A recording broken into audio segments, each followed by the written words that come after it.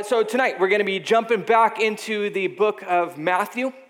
And I'm excited too. Thank God bless you. Okay, we're going to be jumping back in the book of Matthew. If you don't know, kind of what we do here is we have been going through Matthew for an entire year now. It's a long time. And so we've been going through Matthew. It's officially been a year, and we'll take breaks along the way, but we're 9 chapters into Matthew. So we got a couple more years to go, but hey, it's going to be good. And so we're going to be jumping back into Matthew 9, verse 27. If you got your Bibles, you got your Bible app, whatever it is that you use, please pull that out so you can follow along. But we're going to jump back into this. Okay, so Matthew 9:27. It's a pretty familiar story, so we're going to take a look at it. It starts like this: As Jesus went on from there, 2 blind men followed him, calling out. Now, if you have a different translation, yours may say something like, instead of calling out, it may say shouting or crying aloud. And so if you're looking at this text and you're thinking about kind of the imagery of what's happening here, is these guys, they're like really desperate in these moments. And I don't know if you've ever had one of those desperate moments before, but I told you guys last week that I had knee surgery. And last week, it's not often that you just feel like, I think I might die right now, but I'm pretty sure I might be the first person to die from knee surgery, because that's exactly where I was. For the first 48 hours after my knee surgery, I'm laying in bed and I'm watching the clock, just waiting to take another painkiller because I'm pretty sure I'm dying. And I'm just crying out to Lord, just take me now.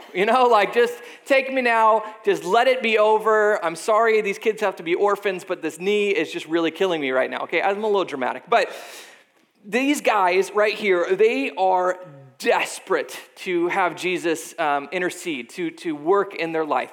And here's the reality of this is, when I look at this, there is very few times in my life, and this is probably true of you, maybe you've never even done this, is you have been so desperate to see God at work that you were literally crying for him to show up. I mean, think about it. Have you ever had moments like this? Maybe you've had a couple before, but it's very few and far between. And what's interesting about this is we live in a culture in which we have, and I talked a little bit about it this morning if you were at this morning's services, is the illusion of self-sufficiency. Is that because of where we live here in America, we believe that we are able to fend for ourselves, that we're able to take care of ourselves, because we have been so incredibly blessed financially and with medicine and technology that we kind of have bought into, maybe not consciously, that we don't need God. So a couple of stats real quick is I shared this morning that there's this huge debate that's been happening for the last few years, and you remember there's a movement called Occupy Wall Street in which people were protesting, and the reason they're protesting was because of income inequality in America. And yes, there obviously is income inequality, but I don't really want to get into that, because here's what the irony of the whole thing is they're angry because 1% of Americans own so much of the land, and they have so much of the wealth here in America. But this is the irony, is the very people who are complaining that the 1% has too much wealth, they in fact are the 1% of the rest of the world. So if you make $34,000, which is kind of an entry-level salary for most Americans, if you make $34,000, you are in the top 1% of the world. You are richer than 99% of the rest of humanity. That is just mind-boggling to me. In fact, if you, even if you don't consider yourself wealthy, if you are in the bottom 5% of Americans, which we probably, if you live in the area, you are not. If you're in the bottom 5%, you are still wealthier than 68% of the world. The poorest in America are as wealthy as the richest in India. We have incredible amounts of wealth. That 50% of the 1% of the world live right here in the United States. That's all of us. And so there's this struggle between where we are incredibly blessed, but then also this blessings that we have sometimes turns into this illusion that we have control over our lives, that we are autonomous and that we get to decide what is right for us, how we're going to live, and that we can push God out of our lives. And we see this on a societal level, as we see in America, that we have become, or at least we have the illusion of self-sufficiency. And the only thing that really kind of shakes us out of this is when something bad happens in our life. It's oftentimes during those moments in which something tragic happens or something unexpected happens that we begin to think, oh, you know what? Maybe I really do need God. Maybe I still am dependent upon him. Maybe just having some money and having the food and shelter and all those things that I don't have to rely on daily for God to provide, maybe that's not all there is to this life. Maybe I still really do need God. Well, these guys, they're very much in touch with the needs that they have because they're very they're very close to their needs. And so here's what happens. They shout out, Jesus, have mercy on us, Son of David. When they say Son of David, this is actually a theological confession. They're saying that Jesus is the Messiah. And the Messiah is someone that the Jews had been anticipating and expecting and had been promised, and for hundreds of years had been expecting that he would be this religious or this political leader that would rise up and he would bring peace and he would bring the nation of Israel back to power and that he would rule over it and that he would defeat the enemies of Israel. And so they believed that Jesus was this person. And because he was this person, he also had ability to do things like heal people. And so they thought, okay, if Jesus is the Messiah, then and I'm blind, he's going to be the one that's going to be able to cure me. And so what's happening here is actually a bigger picture of what's happening in the rest of the world. And so let me explain. Is right in the story, Jesus is bringing sight to the blind. But that is not like what he ultimately came to do. It's kind of an analogy of what he came to do because not only did he want to bring sight to the physically blind, but ultimately he came to bring sight to the spiritually blind, which is all of us. The scripture teaches us, and this is this is definitely not a popular belief, but it's something fundamental to Christian theology in which we are all born spiritually blind, that none of us can see God for who he truly is. So let me dissect this a little bit and break it down. Is the fact that we are all born spiritually blind means that, at least on one level, that there is more to sight than just physically seeing things. And all of us know this to be true, right? Is if you think about times in your life, you have come to see things differently or see things for the first time that you didn't see previously, and it had nothing to do with your physical sight. So it's kind of fun watching especially high schoolers graduate, become young adults, and then eventually at some point move out of the house and begin to have to pay their own bills. Now, it's an exciting time because I just love seeing the absolute shock and awe and desperation come over young adults when they move out and they start to get their own bills. Like, it's just an incredible experience. It's so fun because the rent is due and you have to pay for your insurance now, and then all of a sudden, like, you have to provide your own food, and so you start eating ramen noodles. It's a great experience watching people for the first time kind of venture out on their own. And here's what's funny is it doesn't matter if they had parents who sat them down and said, okay, let's come up with a budget. Okay, let's look at what it's really going to look like for you to live on your own. And you go through the budget and you're like, oh my goodness, whoa, wow, I'd have to pay for that? Like, that's crazy, that's not free. And so they go through the budget, but you may see on the paper that you're going to have to live by this budget and things are going to cost certain things. But then all of a sudden, when you begin to experience it, you have a perspective change. You begin to see things, especially the cost of living, very differently. And it's not that you have new information. It's that your perspective has changed. You begin to realize and see the things that your parents were talking about before. See, we have these perspective changes. We see things differently throughout different stages of our life. Let me give you maybe a better example.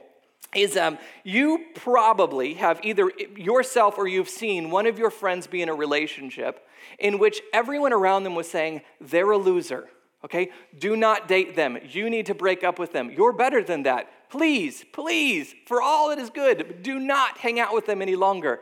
And for some reason, you're blinded, right? Or they're blinded, and they're like, but I love them. They're just so special to me. And so you can't see what everybody else in the world sees, that this person is a loser.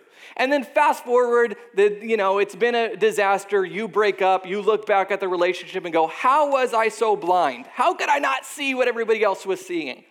It's because we have this ability to see or to be blind to certain things in our life that is far beyond our physical sight.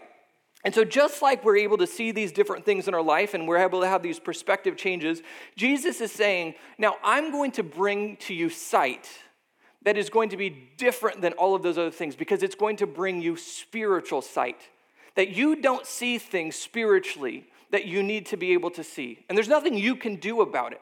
There's no way for a blind person to go, I'm just going to try super hard and not be blind today. That's not how it works. If it were, I would have 2 eyes instead of 1. It's this, I have 1 eye, by the way, just we won't get into it. 1 eye and 1 leg. I am so lucky right now. Anyway, it's like an old joke. Anyway, so where was I? Yes.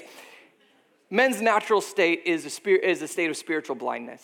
Is we just can't, when we are born, in our natural state, see spiritual things.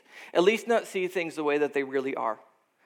That we were born with what's called original sin, and because of this, it corrupts our ability to sense the divine, to be able to see God for who he truly is, and also be able to see ourselves for who we truly are. And so there's this weird, this weird tension that's within man, that on one hand, we are very spiritual beings, and there is something within us that we are predisposed to believe in a higher power, to believe in God. Like if you went to, a local restaurant around here, and you started to survey the people in here, and you say, hey, do you believe in God? Statistics show roughly 96% of them would say, yes, I believe in God. And so on one hand, there is this something inside of us that says that I do believe in God. But then, if you went back and you asked those same people a more specific question is, not only do you believe in God, but do you believe that God was made known through the person of Jesus Christ, who died on the cross for your sins, and it's only through him that you can be saved? They would go, no. I haven't even really thought about that before. I believe in a higher power, and he loves me the way that I am, and as far as the Jesus thing goes, he was great, but I'm not sure if I can go that far. And it's because there's this tension within us that says, on one hand, we believe in God, we know there's something out there, there's a higher power, and yet we cannot see that God is manifested in the person of Jesus, or is made known in the person of Jesus. And so there's this blindness that we have in which, in our natural state, we just simply cannot see God.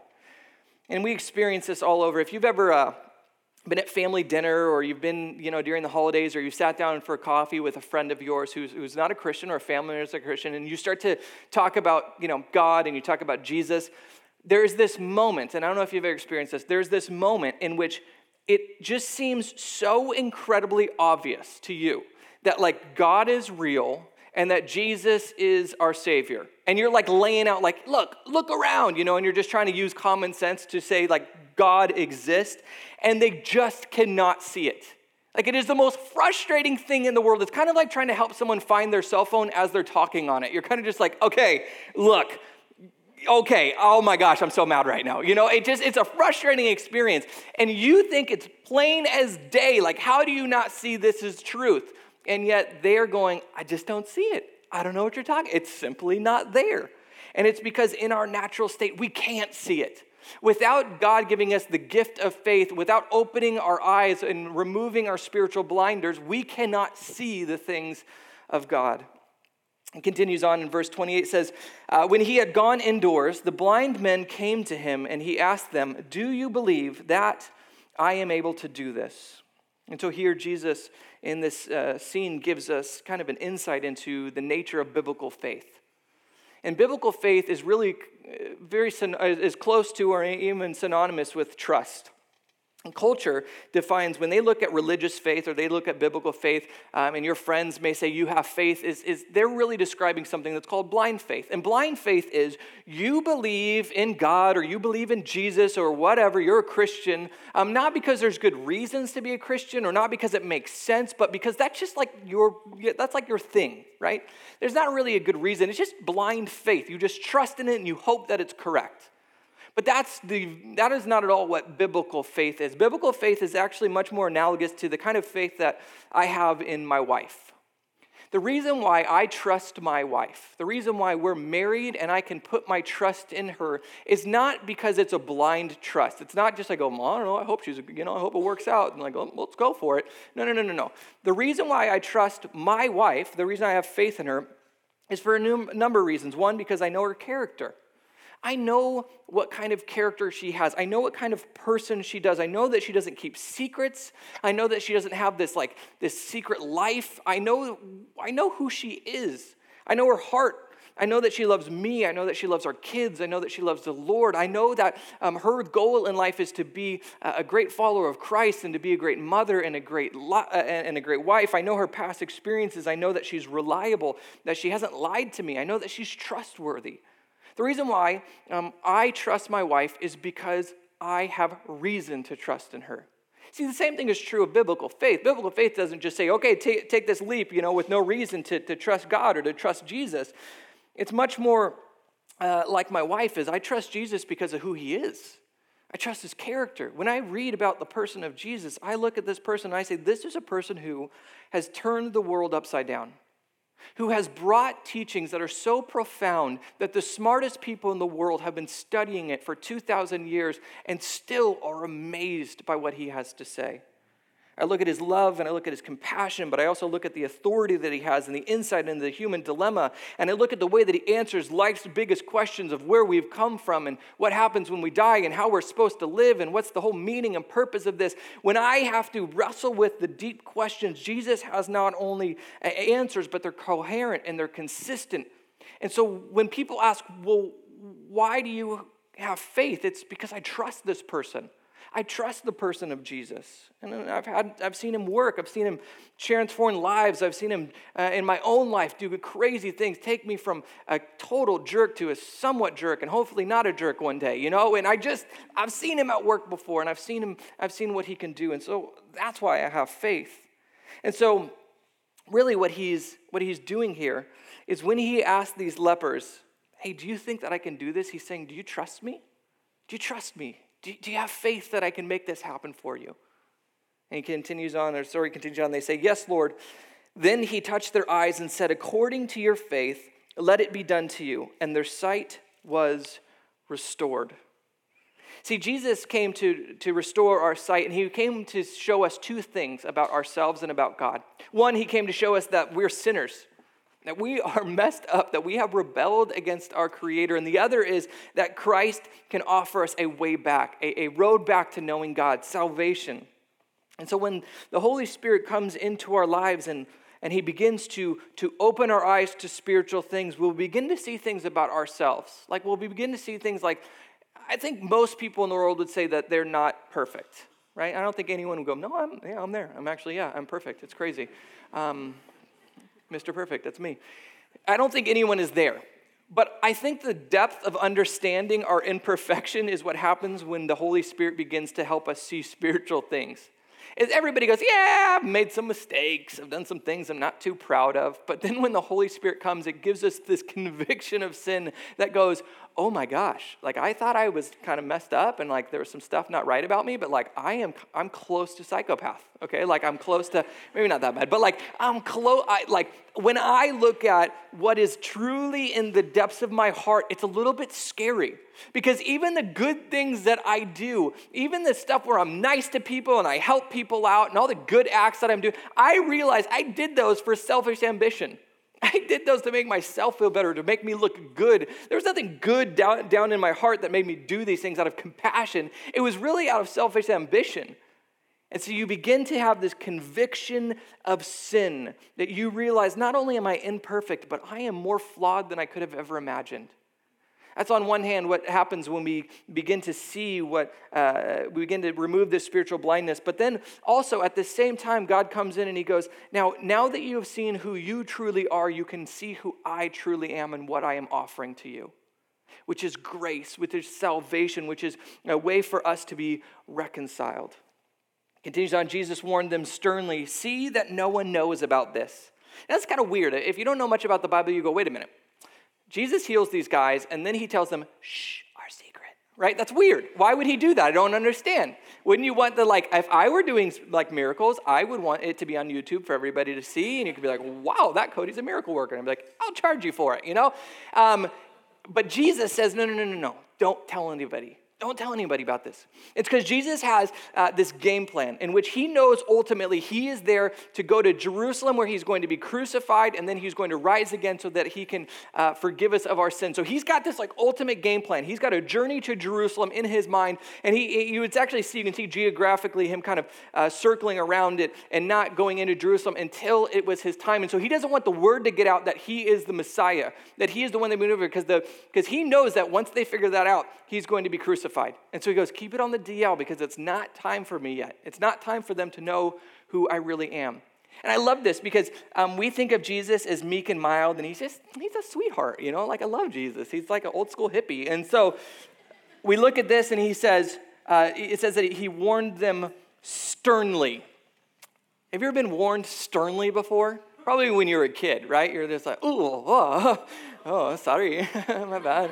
Like that's stern. Like Jesus is no punk, He's like, listen, I don't know if he threatened. I'm reading in between the lines here, but I kind of like it.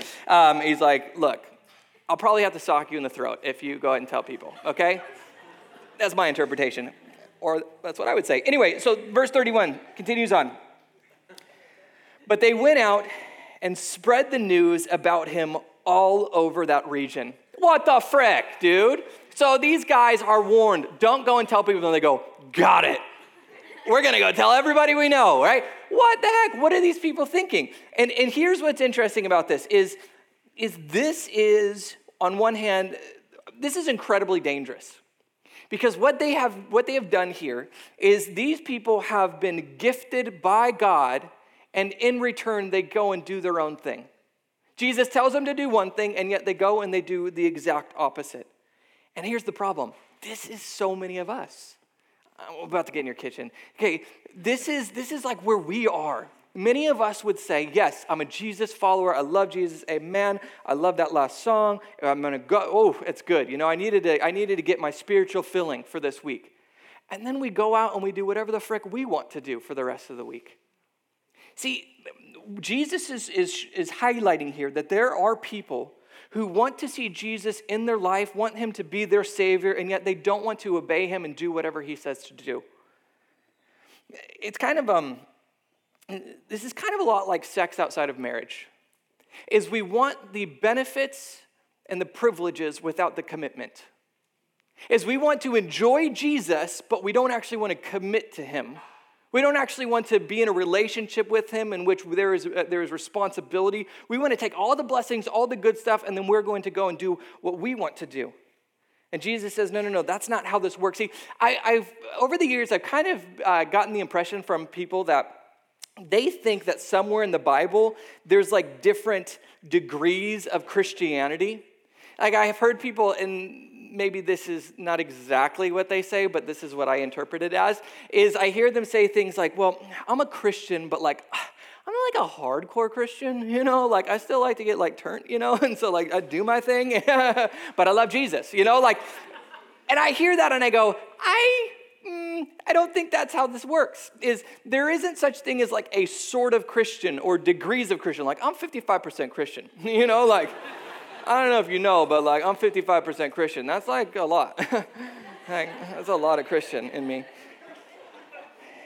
See, Jesus says Christianity is sort of like being human. You're not just like sort of human, You're not just a little bit of human. You're either human or you are not human. And Jesus says you are either Christian or you are not a Christian. You are either 100% in or you're not in at all. In fact, the imagery that Jesus gives is he says that people who are not 100% in for him are lukewarm, and he vomits them out of his mouth. Great imagery. Is he says, if you are just like 50% Christian or you are 80% Christian, I throw you up. He says, you're either in or you're not in at all. And let me clarify, because I don't want you to kind of get confused here, is some people interpret this as, okay, well then I have to go and I have to act a certain way in order for Jesus to accept me and for me to be a Christian. And that's not at all what's happening here. It's actually the opposite. See, obedience, following Christ, is a response of our gift of faith. See, Jesus gifts us with this thing called faith in which we can follow him and we can know him and we can receive salvation. but it's not the thing that earns us salvation. So let me see if I can kind of give you an analogy of this. Is let's imagine that you live far away, and for some reason I sent you a present, okay? This is never going to happen. But I sent you a present, okay? And I'm waiting, and I'm pretty sure it's been delivered, but I'm not exactly sure. And so I'm kind of waiting to see if you respond or not. Because the only way that I know if you've received the gift or not is if you let me know, if you call me. The same thing is true of our salvation, is you receive the gift and there's nothing you can do. Salvation is completely free. But how do you know if you have received that gift or not? Through obedience. See, don't think that you can earn your salvation, but don't think that your salvation is completely without you living in obedience to Christ. Continues on, this is the last part of it, and so I'll jump through it real quick. It says this.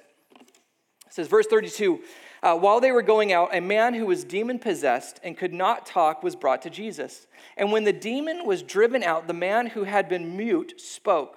The crowd was amazed and said, nothing like this has ever been seen in Israel. So Jesus does another miracle. People are astonished, like this is crazy, but this is the interesting part I want to highlight. But the Pharisees, who are the religious leaders of the day, said, it is by the prince of demons that he drives out demons. So Jesus goes, he does another miracle. People are like, this is crazy. That dude could not speak before, and now he can speak. I've never seen anything like this. And the religious leaders are going, it's because he's from Satan, Avi, right? Obviously it's Satan. And here's what's interesting about this, is the Pharisees in this moment are confronted with two questions that every single person on the planet Earth will eventually have to answer. The first question is, and it's going to sound like an odd question, but let me explain it, is how do you explain the miraculous? How do you explain the miraculous? See, the Pharisees saw something that was clear as day. Something miraculous happened. They just couldn't deny it. They couldn't get around it. It's right there in front of their face. And so they have to decide, how do we explain the miraculous that is right in front of us? Now, you might say, I've never seen a miracle before, so I don't have to worry about explaining the miraculous. I would say that is false, and here's why. It's because I believe the greatest miracle that has ever been done is creation. The fact that you and I are sitting here on this tiny blue planet in this vast universe, and the improbability of us being here is the biggest miracle that could ever have taken place. Now, I get really hyped on this stuff. I get really amped about it. So let me kind of geek out a second here. Is 14 billion years ago, there was nothing. Now, just imagine nothing for a moment. You're really good at that. Okay, nothing, the Big Bang. And everything comes from nothing in that moment. All of time and space and energy, everything comes. How do you explain that first? So, I got many steps to go, but that's the first step. Where does that come from? You have to have some kind of timeless, spaceless, incredibly powerful, personal agent that can create something from nothing. Okay, so that's the first step. You got to figure out, okay, where does that come from? But not only does that happen, but then you have this expanding universe that blows up and becomes the size of our universe in I think it's seconds, might be minutes, but becomes the size of our universe. And the constant and quantities that are programmed in the very beginning, like these little dials that are programmed, are so improbable that if any of them were changed by just the slightest degree, nothing would exist. Everything would either, if the gravity was different, it would either implode on itself or would forever expand, and there would be no matter that would be able to clump together. The improbability of something like this happening is like me throwing a dart from here to the end of the universe, 14 billion light years away, and getting a bullseye. I'm not that good. That is improbable beyond belief. And then we have this planet, and the planet we inhabit is in this place called the Goldilocks zone, in which we're the perfect distance away from a sun, and then we have a moon, and then we have the ability to be able to stop asteroids from hitting us, and it's just The improbability just compiles on itself. Oh yeah, and then on this planet, this thing called life came to be, and we have no idea how it happened, and it's getting more difficult to figure out how life emerged. And then from the single-cell organism, then it starts to replicate, and then it starts to grow, and then through this process of evolution, we have all of these different animals that arise and eventually come to this human, and then consciousness emerges through this little wet mud like meat thing, and we don't know how that happened, and then that mud meat thing is able to observe the universe around it and describe and be able to reason and fit. This is crazy, okay? This is freaking crazy. And so when you look at just the fact that you and I are sitting here and we're able to think and we're able to rationally be able to look at the world around us, that is the grandest miracle ever. And so what do? Our options are this, is we can either try to explain it away. We can try to say, okay, I'm going to come up with this incredible story, no matter how improbable it is, that like this universe, that's just crazy to me. Or we can try to deny it, and that's kind of what Eastern religions do, is it's an illusion. You're living in the Matrix, my friend. That's kind of cool, but no, that's not a good, I don't think that's a good option. We can either ignore it, and that's what, honestly, probably most people try to do, is most people just ignore stuff like this. They think, that's too big, that's too scary, I'm not going to think about it, I'm not going to worry about it, I'm just going to figure out what I'm doing tomorrow. And that's what most people do, is they just ignore it away.